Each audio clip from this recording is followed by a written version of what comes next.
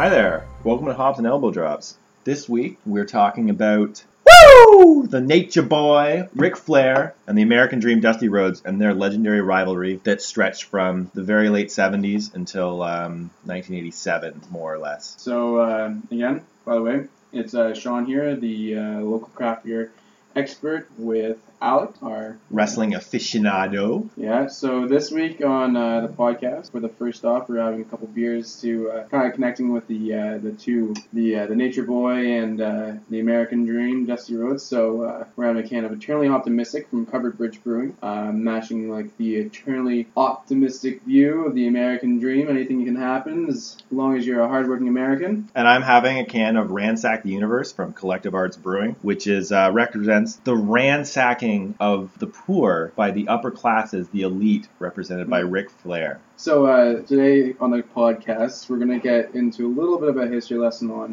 one of the most famous rivalries of wrestling, and it's appearing outside of the WWE, or WWF at that time, and we are going to be talking a bit of that whole class struggle between the two, and there's a lot of fun stuff that's going to happen this week, so we're looking forward to getting on talking about it. So we'll do some talking first, and then we'll get into the beer a little bit, and then the more about rivalry. So starting off, let's just set the scene a little bit. A lot of our listeners are probably familiar with wrestling through the WWE or WWF, and it's just to set up that we're talking about the NWA, which was more of a governing body of a bunch of smaller promotions, and the NWA World Heavyweight Championship was the head belt for all of these smaller regional promotions that would have had their own little belt. And so this style of wrestling the NWA promoted was very, very different from the WWE, which focused on a more cartoony style. They tried to make it like an 80s Saturday morning cartoon, whereas the NWA was a lot more athlete-based. It's a little more darker, more serious, and everyone bled in every match all the time. And so the story where they're trying to tell was a lot more serious, where things like, or not as serious, but maybe more realistic, where like stories are, in the WWE it was always Hulk Hogan versus the Giant, Hulk Hogan versus, the Macho Man, or the Ultimate Warrior, or these crazy, huge, flamboyant characters. And Ric Flair and Dusty Rhodes are flamboyant as well, but in a much more human and less cartoonish way. Yeah. And it's interesting. So getting off with the setting up the scene, right? So Dusty Rhodes is the American Dream. He's been the big guy on the scene in the territories era of wrestling at this point. He's charismatic. He's enticing. People want to know more about him. They connect with him. One of those people who seems to get their start with wanting to connect more with Dusty Rhodes and be really close with the guy as a motivation to become an elite wrestler is Ric Flair. It's really interesting to see, actually, the similarities between Dusty and Rick, especially when Rick was entering. I think Alex knows a little bit more about Rick's beginnings and whatnot, so he can go on a bit of that. Yeah, well, Ric Flair, I mean, he got his start like many wrestlers from that era did, in that he was an excellent athlete. He was a football player, and he met Vern Gagne, who was a wrestling promoter at the time, and trained him to be a wrestler. And when he was just starting training, like, Dusty Rhodes was becoming the biggest thing in wrestling, and we've seen him say that he idolized Dusty Rhodes, and he even wanted to take his wrestling name from Rhodes. He wanted to be called Ricky Rhodes or something along those lines. And Dusty, in fact, gave him the name Ric Flair, which is like pretty crazy in and of itself, considering that Rick Ric Flair's gone on to become known as perhaps the greatest wrestler of all time. The kind of a funny thing about that, just to put in, is that you have this like big rivalry start, and it's almost like that whole getting into kind of that class warfare and it's like class struggles is like you have Dusty Rhodes, the American Dream, the man who made himself from nothing, the plumber's son, right? Little plumber's son. And he's not exactly like, he has a big tummy and he has a big butt, but he still can move around the ring and wrestle, and he's not exactly the most built-looking guy, but he's popular. His enthusiasm is amazing. And then you have this man who built himself up, and then you have Ric Flair, who's like, the guy who was born with the golden spoon, or he's like, I want to be like Dusty Rhodes, and he's in the sense you catch that like Ric Flair never really had that struggle, and so he's like, I just want to be like this guy, and has no appreciation for what it is to be that guy. Well, yeah. And so and it's the most important thing in their rivalry is that it's kind of become the frame for what a wrestling rivalry can be, because Dusty Rhodes he's the common man. He's the plumber's son. He's everyone in the audience, and he's always. In his promos, he always says things like, I'm doing this for you, or and he relates to the audience. He talks about like working a job, and he talks about, like when he gets hurt and he's injured, he talks about, like he can't make money to feed his family and like things like that. Whereas Ric Flair in his promos, his interviews is always saying things like, I wear Rolexes, I wear fancy clothes, I drive in cars. It's like all the women love me, which, is obviously good for turning off the women in the audience, which was a big segment. I'm sure all those like older ladies though at the front row all did actually love Ric Flair. Well, yes and no. Like there are some people that love Ric Flair, but actually there was this huge thing where it was like that was just a great way to get heat from women in the audience who loved the like ultimate white meat, good boy, the young Christian boy kind of thing, which Dusty wasn't, but there were a lot of wrestlers kind of like that, and that was a draw for. Yeah, Dusty was bad. Daddy, I'm bad, and I'm bad. Dusty Rhodes, yeah. Yeah, he's an amazing guy. So let's just do a quick setting up of the timeline of what happens here. Yeah. And we start off in like about 1981. 1981. The late 70s is basically when the in the late 70s, Dusty wins his first NWA championship from former 7-time champion Harley Race, who's also a legendary wrestler. He's the champ for a while, and it's beautiful, and everyone loves him. And then in 1981, Ric Flair beats Dusty for the title. And you'd think this would be the start of the rivalry, but actually it isn't, because they hadn't necessarily built it up yet, and Ric Flair wasn't that big of a deal yet. He was this up-and-coming wrestler, and he was the champ and all this stuff, but like he wasn't the legendary wrestler he would later become. And the kind of interesting thing is Rick, when he does win the belt, he says that he feels bad for beating Dusty. I think this is like an off the like kayfabe kind of thing. He, like as an individual, because he looks up to Dusty so much when he was growing up and training, and he feels bad that he's taking a guy who kind of deserves to hold this title. Feels bad taking that belt away from him. Yeah, it's important to distinguish between kayfabe and non-kayfabe here. And kayfabe, for those of our listeners who don't know, is in-universe stuff. Like in the story of the actual wrestling, what the characters act is kayfabe, and the out of kayfabe is the actual people and how they feel. And in kayfabe, of course, Ric Flair is a conniving, underhanded, greedy bastard who will do anything to get the title and do anything to not lose it. But in real life, Ric Flair, Dusty is his hero that he looks up to, and he's been given this opportunity to win the belt from him, which is a huge personal accomplishment. Yeah. In wrestling, despite it being scripted, it's obviously a huge accomplishment to be worthy of holding a title belt. But you feel bad because you're taking something away from this man who you hold in such high esteem. Yeah. So, and before we get into talking about like how the rest of because this is like really stepping into how the feud is kind of begins, the rivalry is really getting the pace after that first match. But before we do that, I think it's about good time to talk about some of the beers that we're having today. So firstly, I'll go over Covered Bridge's Eternally Optimistic. So this is a little bit of a stronger pale ale.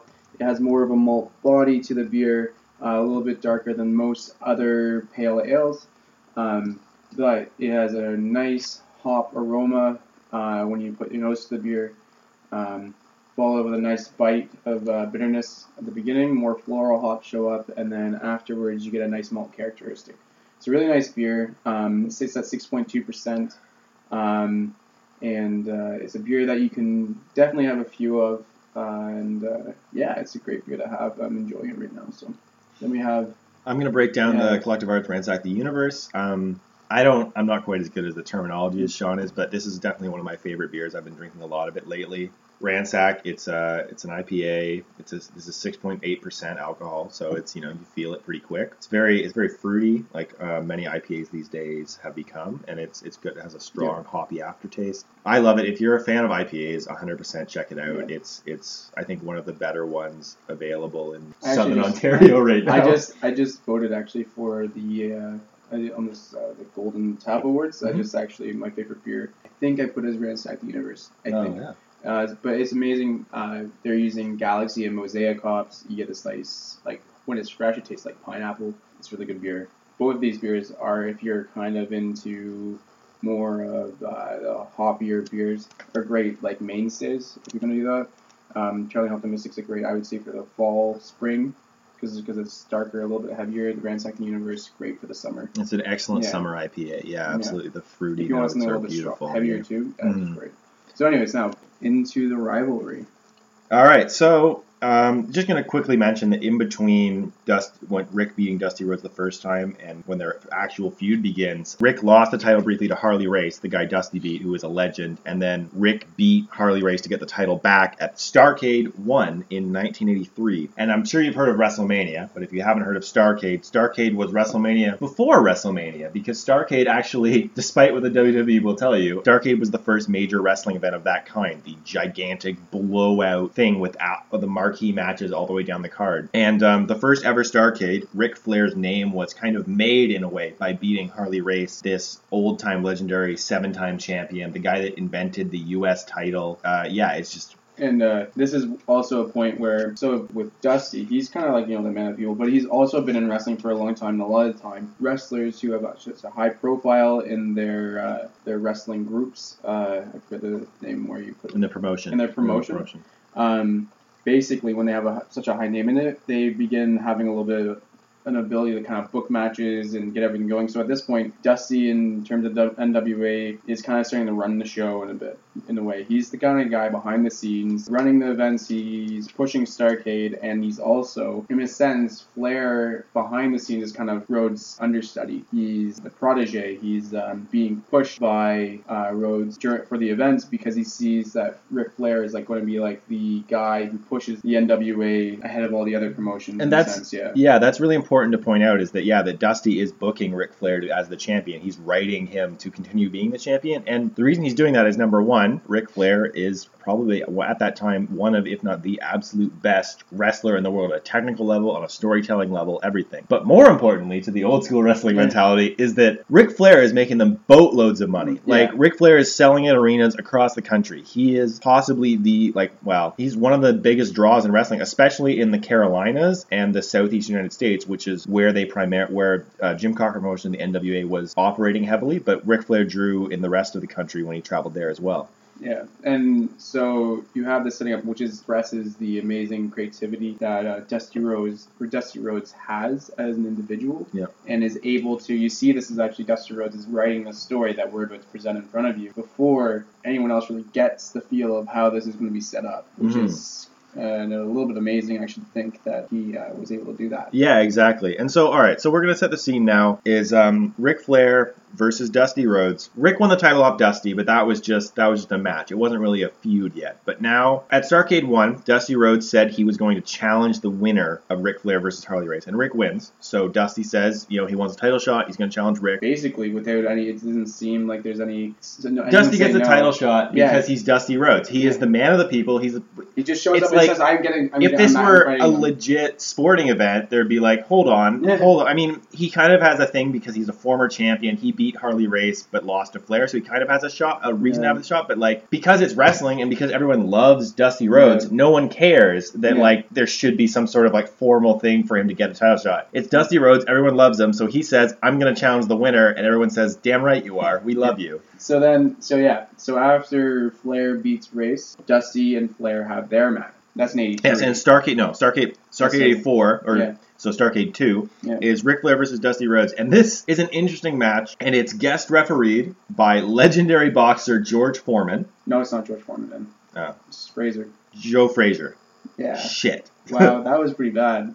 Anyways, Frazier, is the special guest referee. We were mentioning about how people at that point were just like, we can get lots of money, so they're kind of ruthless in the fact that, like, okay, what's going to be the biggest draw? How do we get people to these events? And Fraser's a good way to bring in people to come watch the match. I mean, they're getting Ric Flair, Dusty Rhodes, and Fraser, who's going to be the official for the match, which is pretty cool. So this match is going on pretty early on in the match, though. Dusty kind of gets a little cut up. Yeah, and it's interesting the way they tell this story, too. And they have it sprinkled throughout, which is so Fraser's the referee, and Fraser frequently is like doing the kind of things that like you don't see in referees that much in wrestling, where it's like, for example, Rick gets knocked out of the ring early on. Dusty throws him out of the ring, and Fraser makes Dusty back off. He pushes him back to the corner so Rick can get back in the ring, which is that's not how wrestling works usually. Like the guy can totally go up and grab the guy who's out of the ring, but they're setting up this thing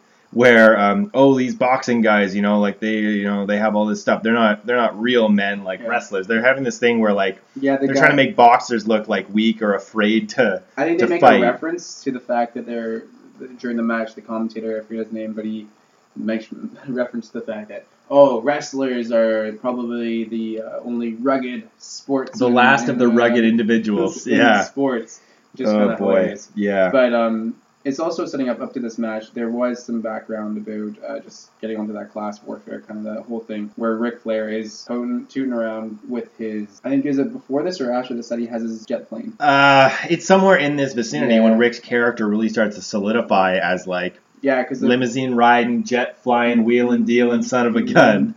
And it's basically what he's doing. And so anyways, so that's a little setup to the match. The fans are super behind Rhodes and kind of have a hate on for Rick, even though there's some people who love Ric Flair at this point. Yeah, I mean, like, that's the thing, is that, like, the best guy, especially someone so talented and charismatic as Ric Flair, is always going to have fans, and that's telling you some of his fans. Woo! But that's telling, too, because, like, in real life, the narratives aren't as clean-cut as wrestling. Ideally, in wrestling, there's one guy that everyone cheers and one guy that everyone boos, but it's showing that even in the heyday of wrestling, when it really was heel and face, and people really hated the heels and really loved the faces in a way that doesn't really exist anymore, even then, it was still a little bit mixed. There were always people that like to cheer for the heels, because to be a good heel, you have to be really, really, really good, and there are always going to be people that will admire that in some capacity. Yeah. So anyways, back to the match, where Dusty's busted wide open in this classic one spot. It seems like Dusty always plates above the right eye. Yeah. I think it's the right eye. But anyways, is that area on his head always is super bloody, goes over his eye. Yeah, he ends up with one eye that's just like completely covered in blood. And at one point, the commentator says, he could lose that eye if he's not careful, which is something you don't hear so much anymore. Right? Yeah, you could totally lose that eye, right? Oh yeah, totally. Yeah, those cuts above the forehead, above the eye. I'm surprised Ric Flair actually has not poked someone so hard in the eye that is launched the eyeball. Yeah, no kidding. And but anyways, so this is happening.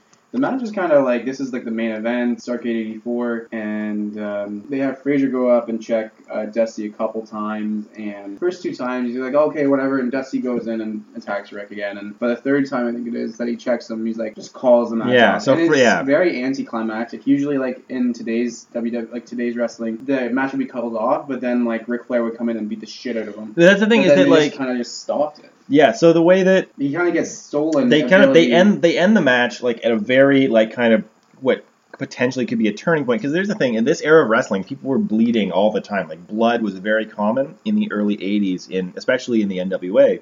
And the idea of this story they're telling is that often when the hero, the babyface, gets bloodied like that, it's in right before some sort of big comeback. And the idea is that like people are ready for Dusty Rhodes to come back because Flair's been dominating. And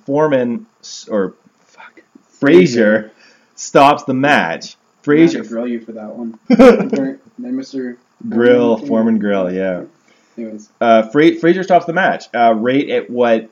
It's not even necessarily conscious, but subconsciously wrestling fans know that this is when the turnaround happens. This is when the babyface comes back through adversity, and you have this boxer in here being like stopping the match, and the whole idea. Well, number one, it a little bit is like, wrestlers are so much tougher than boxers, but also there's the class thing where they're saying like Dusty Rhodes, the man of the people, goes up to make his mark and beat the man, the golden boy, the guy who's been, his life has been easy, and no fight, no struggle, and right when the fight's supposed to happen, the match gets called off, and there's just no opportunity for the man of the people. Yeah, and that's really the storyline, is that Dusty was unfairly robbed of he wanted to keep going, he needed to keep going, but he was robbed. And it's what's interesting is that they do not ever explicitly do any kind of thing like, Frazier, this champion, this like high up guy is clearly in cahoots with Ric Flair. They never imply that Frazier is probably because Frazier wasn't going to come back. Biased. Well, maybe not. Yeah, but what they just say that like they make it kind of outside forces are holding Dusty back. Yeah. It's not even necessarily cheating or criminal activity by Ric Flair. It's just he's being held down by, in a way, society, because it's Frazier kind of represents real sports, and in real sports, when someone's bleeding that badly, when things are that messed up, you stop the event, like you go to safety, you do all these things, and like so Dusty represents the common people being held down in that way. I don't want to go too deep into it because it's at the end of the day, weird, it's the backfire of it is like Frazier's like a black man in society at that point. And he's holding down the people. There is definitely, especially since this was people from the Carolinas, white dudes from the Carolinas. So you could talk about the racist element all you want there, but it does nothing like that ever gets overt. It's more subliminal. So, anyways, the match ends, and we're still Dusty's mad though. It's important we mention that is that Dusty's fighting mad, and he wants to keep fighting, and he tries. Dusty Rhodes, wrestler, who's writing this, by the way, he wrote this thing. Chases Joe Frazier out of the ring because he's so mad, and Frazier has to run away to safety. Funny, and Dusty's being held back by like 10 people. It's pretty ridiculous. So now, when we jump onto the next big match, right in between there, so the next big, we're just going to kind of focus on Starrcade 85 when it comes. But in between this time, this is what really sets up this match, is Ric Flair is against two guys, which I can't even remember the names of, but Ric Flair's getting beaten up. He's getting beat up. Dusty comes in and saves Ric Flair. Dusty Rhodes, American hero, rescues his nemesis Ric Flair because nice of a guy. He is the true heart of that great nation. Yeah, we should mention we're Canadian just to make that very clear. Yeah, so Dusty Rhodes rescues Ric Flair, and then he is, to the immense shock of everyone there, betrayed horribly. It's a trap. It's a trap! These dudes, the Andersons, who are Arn Anderson and Ole Anderson, who are real life brothers or related in some way, and it's claimed at the time that Ric Flair is their cousin, although I think they stopped claiming that shortly thereafter. But the three of them gang up on Dusty, and they hold him down, they beat him up, and then the Andersons hold down Dusty while Rick climbs to the top rope and does a diving knee drop. And breaks Dusty's leg. He breaks his leg. Snaps it. It snapped in two. You can hear the crack in the middle of the ring.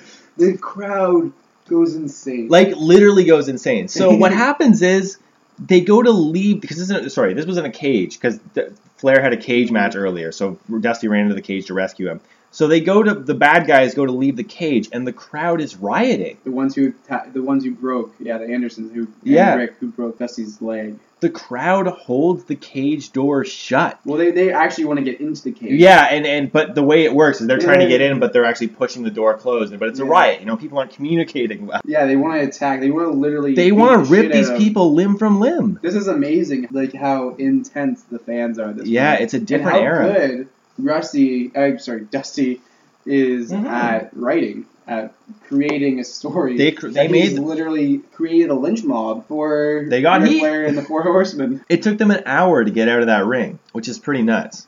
This is the formation of the Four Horsemen, which is this legendary stable in wrestling. It was a rotating member, mostly, usually Ric Flair, Tully Blanchard, and Arn Anderson, plus sometimes Ole Anderson, a rotating crew of people, Lex Luger for a little bit. But the Four Horsemen have continued to this day to be this legendary stable because people are always trying to imitate the success they had, and no one has ever really done it. And it's important to remember that they formed during this feud to hold down Dusty Rhodes, and also it was booked by Dusty Rhodes himself. So there you go. That's something that came out of this, the formation of this legendary thing that people are still talking about to this day.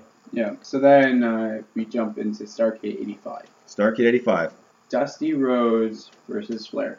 And it's still bringing in people to watch this. This is massive. This is because there's this, whole amazing class story being told where Dusty's still being held down by the man. upper class, the golden boy, Ric Flair. So at this point, though, not to go too far into the match, though, it's a nice match, really good, lots of action going on, and but there's this controversy that happens. So basically, during the match, Dusty Rhodes originally falls into the ref. Well, so what happens is someone, I forget whether it's Dusty or Rick, but someone is attempting to pin, and the other person kicks out of the pin and throws the person pinning him onto the ref and knocks the ref out. Yeah, Dusty falls onto the ref. That's what happens. Yeah. Right? And then the ref is a little bit like... He's woozy. He's out of it. And then at this point, though, Dusty kind of takes the advantage, and then the Anderson brothers come into the ring. Yeah, Arn and Ole Anderson the Four Horsemen jump the ring. They attack Dusty. Dusty hits Arn with an elbow to the head, kicks Arn out of the ring, but in kicking Arn out of the ring, he knocks the ref out of the ring. The ref, they have this. The ref was trying to get back into the ring, but he was hit and falls out. And so at this point, in this comical sense, it's actually kind of hilarious. I think it just sounds like just a snowballing event. Yeah. The ref is trying to come back to the ring, and at this point, there's an assistant referee. Before the assistant ref hits the ring, another member of the Four Horsemen jumps Dusty and knocks him down. Then he bails the ring. Yeah. The substitute ref hits the ring, and then Dusty goes and gets the pin, and it's 1, 2, 3. Dusty Rhodes wins. The crowd's going insane, having their moment, and then later in the promotion, they have a backstage interview, and the ref is like, I went to disqualify... the original ref, I should clarify, yeah. It was I was going to end the match when the original Anderson brother came into the ring and attacked Dusty. And I think that's what I was... He's like, that was on my mind. And they're like, we're going to take the reverse the decision because you meant to call off the match. So, the way wrestling works is that if someone loses, the title can't change hands on a disqualification. Yeah, So when the ref said that he was going to end the match because he saw Arn Anderson in the ring where he shouldn't be, that ended the match. Ric Flair loses, Dusty wins by disqualification. So that means Dusty was stripped of the title. And we got a comment here on just how Dusty is booking this feud, where it's been, let's see here, that was a full year. So Starrcade 84, their first match, Flair won because Dusty was prevented, unjustly prevented from continuing. Now we're a year later, this feud is still going on. Starrcade 85, Dusty won, but then the decision is reversed and the belt is stripped from him. So they are really taking this crowd there are people hugely invested in this feud for a real ride. They really, really want Dusty to win, and everything's being pulled away from them. And it's just a very interesting style of booking that we should mention. It's just basically something that Dusty is very good at, and it's carrying. There's a lot of people who mention that this feud and the way that the writing is occurring is kind of carrying the NWA at this point and making it what it is. And so what this all leads up to is the Great American Bash. This is a massive, massive wrestling event. There's music. There's helicopters flying in. Oh my god! Yeah, it's the most American thing you can think of. It's a football stadium, and there's country music, and the wrestlers get flown to the ring by a helicopter. Honestly, now you think about it, it's not even as American as your average NFL game these days. But at the time, this was pretty patriotic. Make sure that you pay all the teams to salute the troops coming in. Stand for the national anthem. Yeah, that's anyways. It's a little bit of a modern political problem going on right now. We support Colin Kaepernick. Continuing. As two Canadian people. Really. So the Great American Bash. Dusty Rhodes. So this whole time, Dusty he's been ambushed by the Four Horsemen every turn. So he wants to fight Flair, but Flair's never alone. The Andersons are there, Tully Blanchard's there, they're ganging up on him, they're beating him up. And so Dusty says, you know what, Ric Flair, you think you're better than me. We're going to fight somewhere where the Four Horsemen can't get in. We're going to have a cage match. Now, we haven't talked about cage matches yet on this show, and they are my favorite wrestling stipulation in the entire world. And it's very simple, for those of you who don't know. The wrestling ring is surrounded by a steel chain link fence, and I don't know if this match, they only get into it a little bit. In modern cage matches, the main difference between a cage match and a normal match is that, besides there being a cage in the ring, it's obviously no DQ, because you can use the cage as a weapon, so there's no disqualification. And also, you can climb the wall of the cage and if you escape the cage, you climb over and you get down, that also counts as a win. Yeah, they're not really focused on that part. They don't go into it. They go into it a little bit in this match, but only very briefly. Whereas a lot of modern cage matches, that's the focus. Well, it's because at this point the cage wasn't very tall. Like the cage at this point was probably like 8 to 10 feet tall. Yeah. Today's modern cage is like at least 20 feet, and so or 15 at the least, and so that makes the stipulation of having to climb over the cage that much more impressive. Yeah, and at this point it's just probably part of like the fact that it's more difficult to get a cage set up like that, and they want a little bit more focus on the wrestlers. Yeah. And so this match happens, and right away, it's pretty early. Dusty's getting all bloody. Yeah. Flair gets all bloody. There's two bleach blonde bloody messes all over the white cage. bleach blonde hair, and it gets filled with blood. It's so wrestling. Like that's a wrestling look there. It looks kind of disgusting. And they do the classic spot where you take your bloodied opponent and you rub his face on the cheese grater side of the cage, and it's gruesome, but it's people love it. People do it. People love blood. That's the whole point. Are we all vampires? Well, blood. Maybe most wrestling fans are part vampire. We're animals. Yeah. So this match is going on. There's blood everywhere. Great match in terms of like wrestling technique and style. Yeah, I think it's amazing to see actually how well Dusty moves in the ring as like a bigger guy. Yeah, Dusty works within. Like, I mean, as someone that size, there are some things that other people can do that he can't, but he works perfectly within like whatever his limits are. It doesn't matter. He wrestles so well. He tells them an amazing story in the ring. He's one of the greatest of all time, and his reputation got somewhat sullied by his run through the later 80s and 90s and etc., where he just physically couldn't wrestle as well anymore, but he kept going. But this stuff in the mid 80s, especially with Ric Flair, he is a master. So at this point, they're wrestling through, and which today, and I was thinking about this, today's day and age, like a roll-up would be seen as like a cop-out win. Like a cowardly win. Yeah, but Dusty ends up doing the roll-up out of nowhere, pins Ric Flair. 1, 2, 3. The crowd goes crazy. They lose their minds. Dusty is the champion. All of Dusty's friends come into the cage and like hug him and hold him and like lift him up, and it is honestly this thing because like he'd been chasing this title for almost 2 full years and he finally got it, and it's the kind of thing that doesn't really happen so much anymore where you do this one continuing.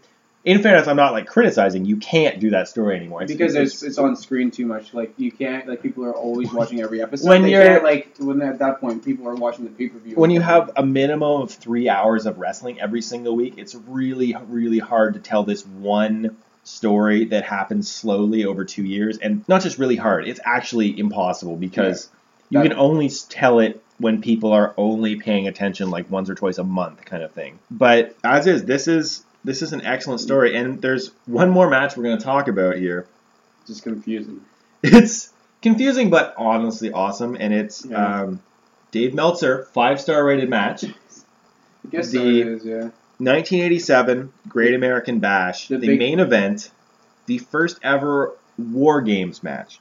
Yeah. Now, I'm going to really struggle to explain what War Games is because I don't know if I could even tell you. But basically, War Games is a giant cage, and inside the cage are 2 wrestling rings. It's like Hell in a Cell because there's a roof to the cage. Yeah. I get it.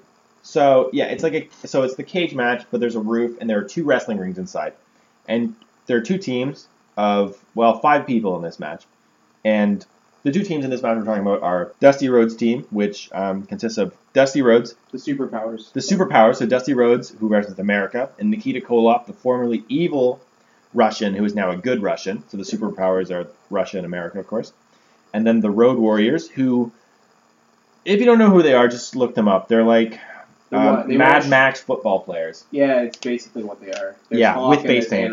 Road Warrior Hawk, Road Warrior Animal. And their manager, for some reason, is in this match also. Yeah, he's just the bad guys are, of course, the 4 Horsemen, who consist of Ric Flair, Arn Anderson, War Machine, who is... There's more than 4 people. There's 5 people. There's 5 people, excuse me, yeah. I think War Machine was not part of the 4 Horsemen. No, he wasn't. So the 4 Horsemen at this point were... Ric Flair, Arn Anderson, Tully Blanchard, and Lex Luger. And War Machine was another bad guy who joined them because he was also bad. Yeah, so War Machine, by the way, he's at War Games. Do you think he was a guy who just literally made up just for... No. He's a wrestler with his own history and backstory. He's just like a big dude who wears like a black bodysuit kind of thing and a black mask. He's probably really into spanking.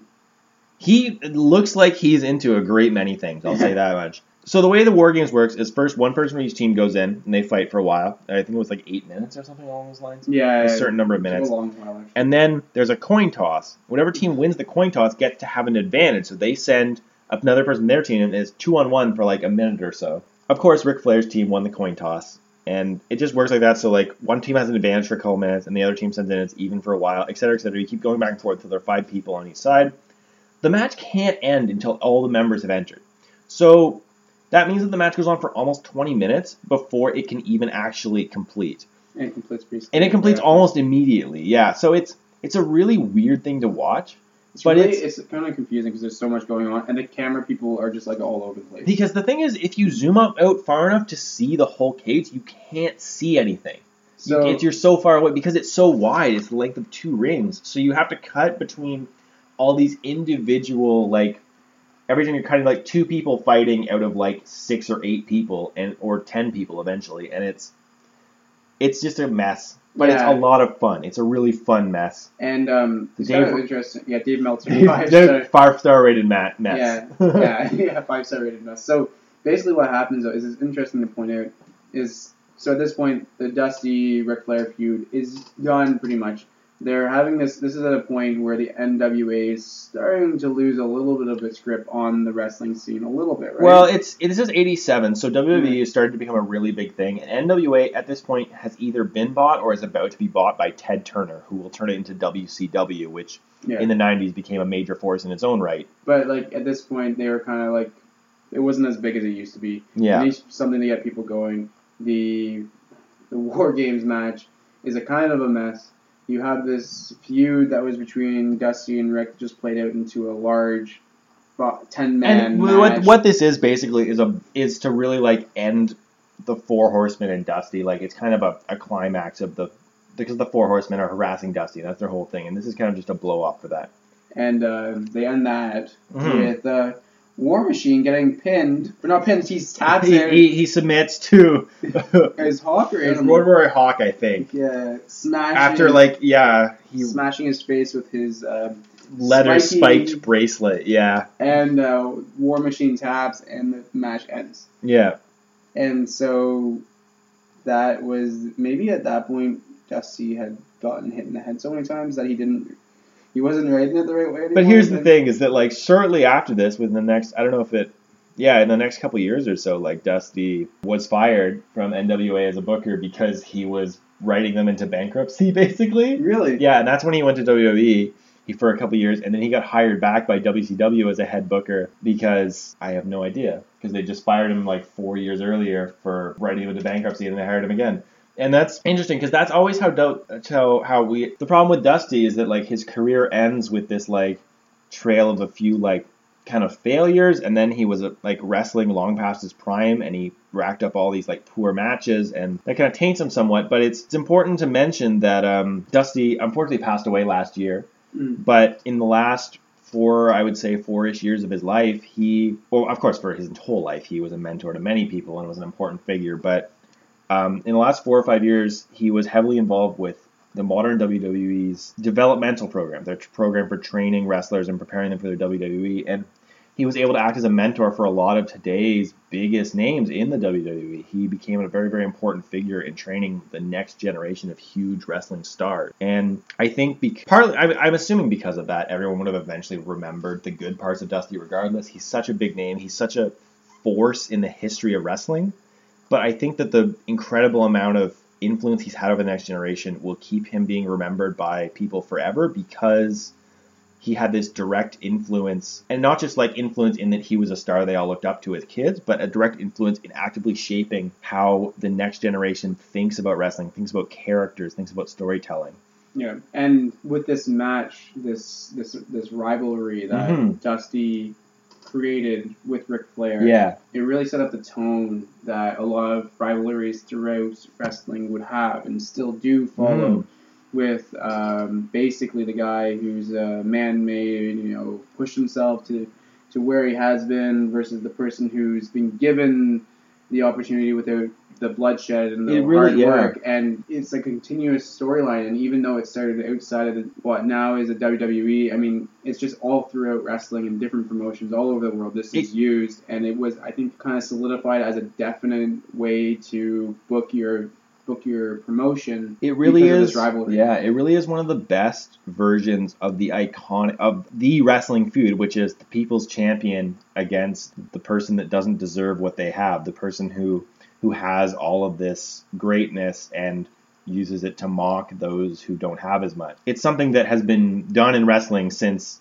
like the real formation of wrestling as storylines. But this is like kind of the version that everyone goes back to. And with Dusty booking this storyline, one of his last true great things as an in-ring wrestler, he kind of booked the way he's most remembered. Like one of the greatest promos in wrestling history, and Dusty's probably most famous promo, came in the middle of this, where he talks about the working man, hard times, the hard times promo.